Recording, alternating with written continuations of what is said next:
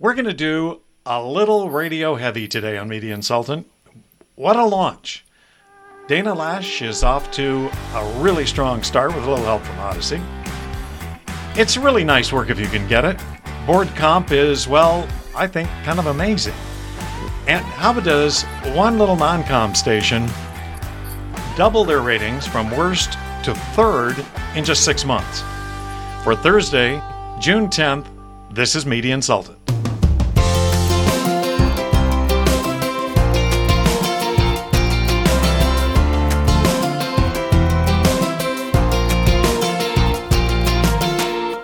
Welcome. This is the Thursday edition of Media Insultant. I'm Jackson Weaver with my esteemed co-host, Mr. Keith Samuels, down in Southern California. Keith, good morning to you. And, you know, we're both wearing a black shirt today. I wondered, is there any significance to that? No, maybe. So. Yeah, I know. It was clean and it was in the closet, the first hook, so I had to grab it.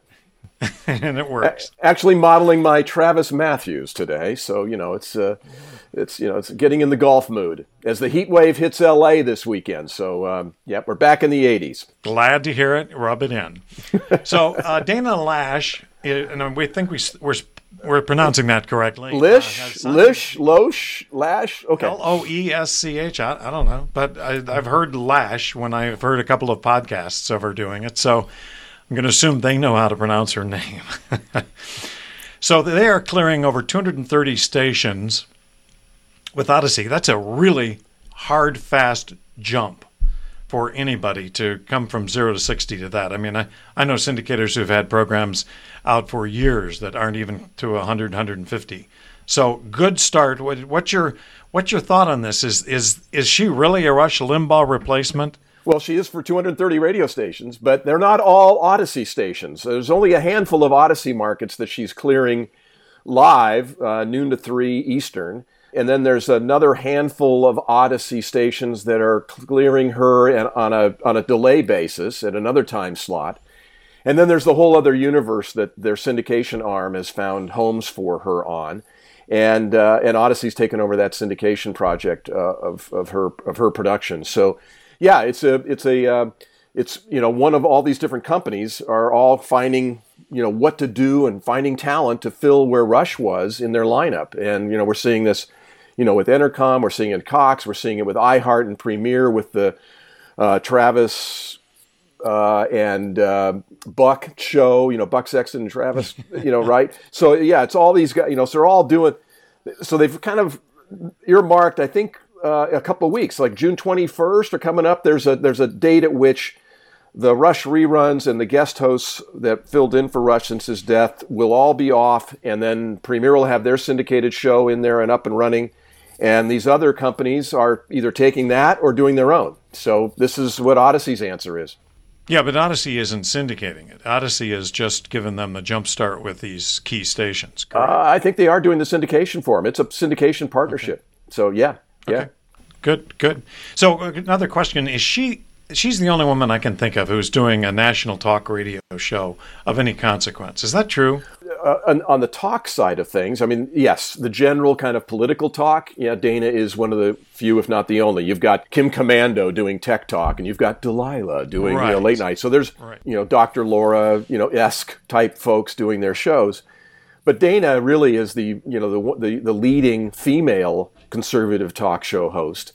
And she's gun-toting, and she's getting after it in a lot of ways. And so, they're counting on her being kind of taking a different take on this genre, basically female and younger. And we'll have to see kind of how this works. The other guys are going with either young guys or old guys, but it's guys. So, I think Dana's show, they're going to give it a try in a few markets and see where it goes. It stands out for that reason. Yeah. I'll tell you, though, it's an interesting, probably something we should talk about in depth later. I've got a friend who's got a talk radio station, and he's signing it off. He's gonna flip it. He said, first of all, nobody will buy the station because it's because of the right wing attitude on the radio station, and the second thing is he said nobody's listening anymore. Yeah. It's really turning into a challenge, and I think that's why they're bringing in a woman. She's younger. Maybe she can rejuvenate some younger audience. We'll see. Board of directors. these are really plum jobs if you think about it. And we did a quick rundown. You and I did like iHeart's averages in the $300,000 a year range. The folks at Saga are not that good. I think Gary Stevens gets $166,000, but I think he's executive director. And the rest are between 50 and 60. But the thing is that you look at all of these. Beasley is between $65,000 and $90,000. Town Square, $165,000 to $600,000.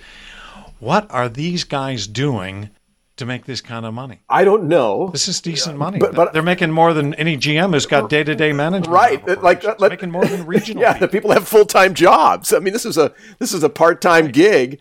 You're doing a Zoom meeting every quarter, and you maybe have some additional assignments, but this is a great gig, and I think we would be great board directors.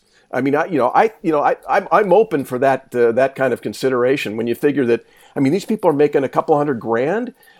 Now they've got these great reputations, and they come in with all this and that, but not all of them have a broadcast background, and very few of them have sold. I mean, Joel Hollander's on the Odyssey/Intercom/CBS board.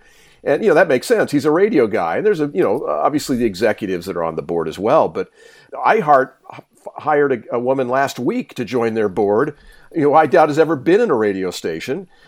I hope she listens to radio stations, but she worked at Walmart. I guess she was an executive at Walmart in Mexico. I mean, it's just this, and she's a professional board member. She's like a member of a half a dozen different boards. So if you add up a couple $100,000, she's making over $1 million just being a board member. And she's on the board of directors of the Board Members Association. So she's a real pro at this. And I think we can. I mean, hey, just hire us to insult the other board members and some of your management at board meetings, and we'll do it for $50,000 easy. I mean, I'm not that expensive. So I'm cheap. You're cheap. Well, she has the advantage of also being a minority and a woman. And so got to give her a little credit. But what do they do, Jackson? What do they actually do? Oh, well, if you ask them, they set goals and missions. They monitor financials. They do PR and buzz. They are responsible for the direction and the inspiration of the company. And they get to nibble on the snacks at the back of the room during board meetings. I mean, and let management suck up to them. So I think it's a real, as you put it, it's really good work. Do you get to ride on Pittman's jet? Are the yacht in Cannes? Do I get to hang out and have shrimp at Captain Tebe? I hope. I don't think so. I think there's a pecking order. It'd be really interesting to hear. There's a pecking order. Who gets to ride on the corporate jet? Who doesn't? And my hunch is that not everybody on the board does get to ride on the corporate jet. Wrong. Right. Or they have their own. So you can do that. Or they have their own. Right. Okay, the final story for Media and Sultan this week is this extraordinary rise in the ratings of a non-com station called KEXP. They're here in Seattle. They do a AAA format that, as you put it, seems to be their main objective seems to be to push anybody who really wants to listen for an extended period of time away. But they've risen from a 1-2 share up to the number 3 slot in the market with a 5.7, and to me, let's talk about two things. Let's talk about the ratings, and then let's talk about the money. Ratings. Why would one station have that kind of a jump in 6 months? Well, they've got somebody with a PPM meter that really loves the station and has it on all the time. This is a station that has a cumulative audience of 177,000 people, according to Nielsen, every week. So let me rephrase that number. Nielsen says there's 177,000 people, different people, who listen for a minimum of 5 minutes. That's all you have to do to be a listener. Listen for 5 minutes in a given 7-day week, Monday through Sunday. Okay? That's how many they've got. And if you go by that number, they would rank 22nd in the market in Seattle. Okay? Well, 174,000 listeners. That's their cumulative audience, different listeners every week. Okay, they rank third with the number of average people listening at any given time. Okay, beating out stations like MOVin that has a cumulative audience, a total circulation, if you will, every week of 543,000 listeners, okay? So how that factors makes no sense at all. In fact, the number, a station that small has to have some sort of quirk in the ratings to be that big with an average audience, okay?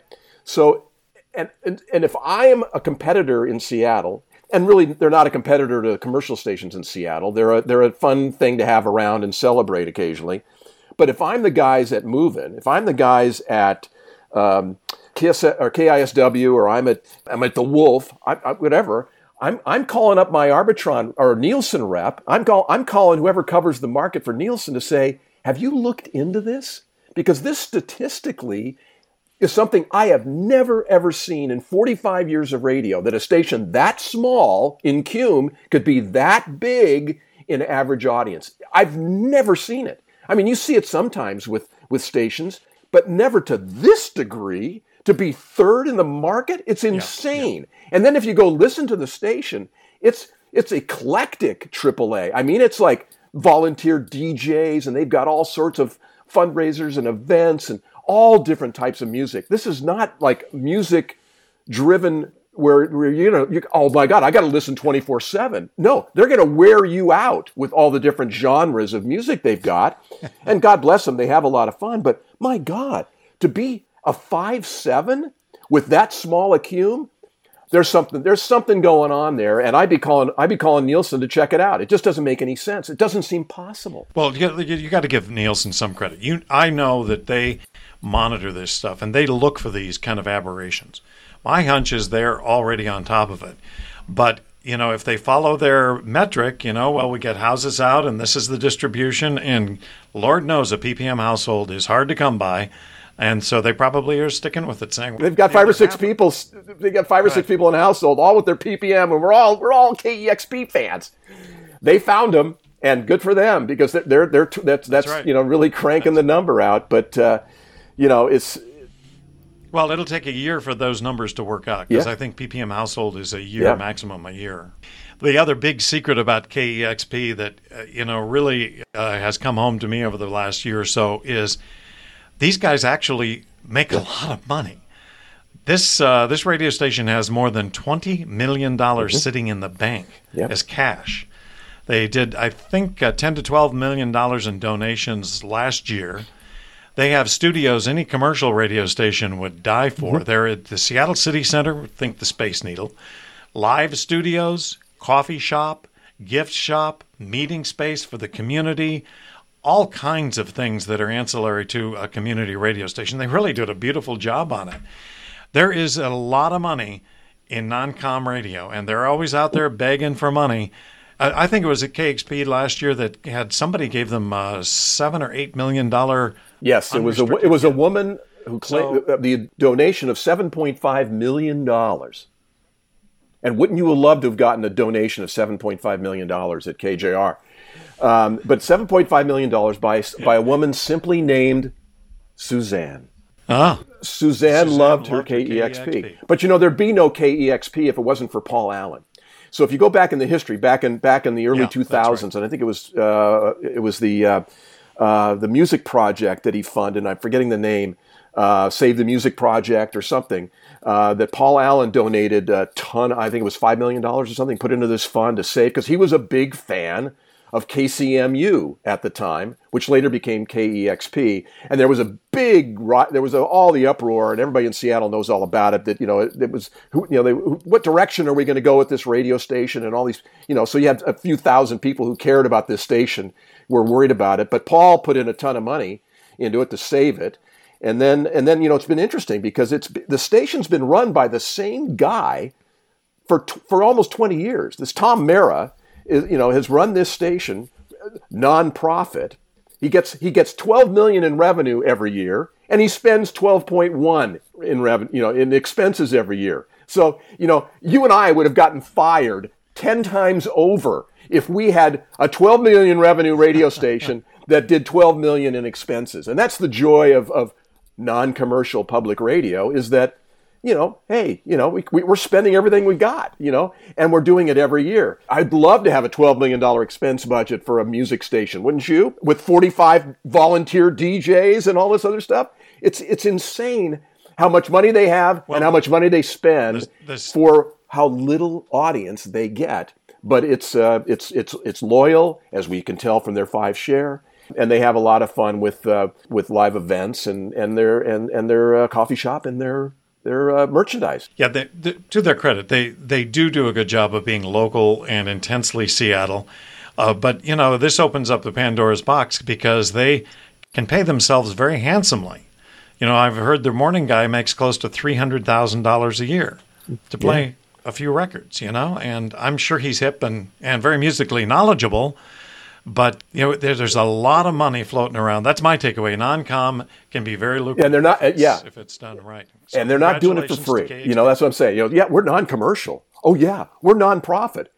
Oh yeah, and we make a ton of dough. It's the same at KCRW down here in LA and KPCC. KCRW studios are the most lavish studios I think in all of radio. They just finished like a $35 million studio building. It's insane. The commercial guys are getting away from studios, and non-coms can't spend enough. It's amazing. Well, Keith, I think we've gone well over our 15-minute limit. That's the problem. There's a lot to insult. There's a lot to talk about. And that's right. That's right. So we'll have another media insultant next Tuesday, and Tuesday we always do a great example of bad management. Encourage anybody to send it in, their example, to jackson@intownmedia.com. And Keith, thank you. Go have a good week, and we'll it's always been a great week and cavalcade of media news and insults, and have a great weekend. We'll look forward to seeing you on Tuesday.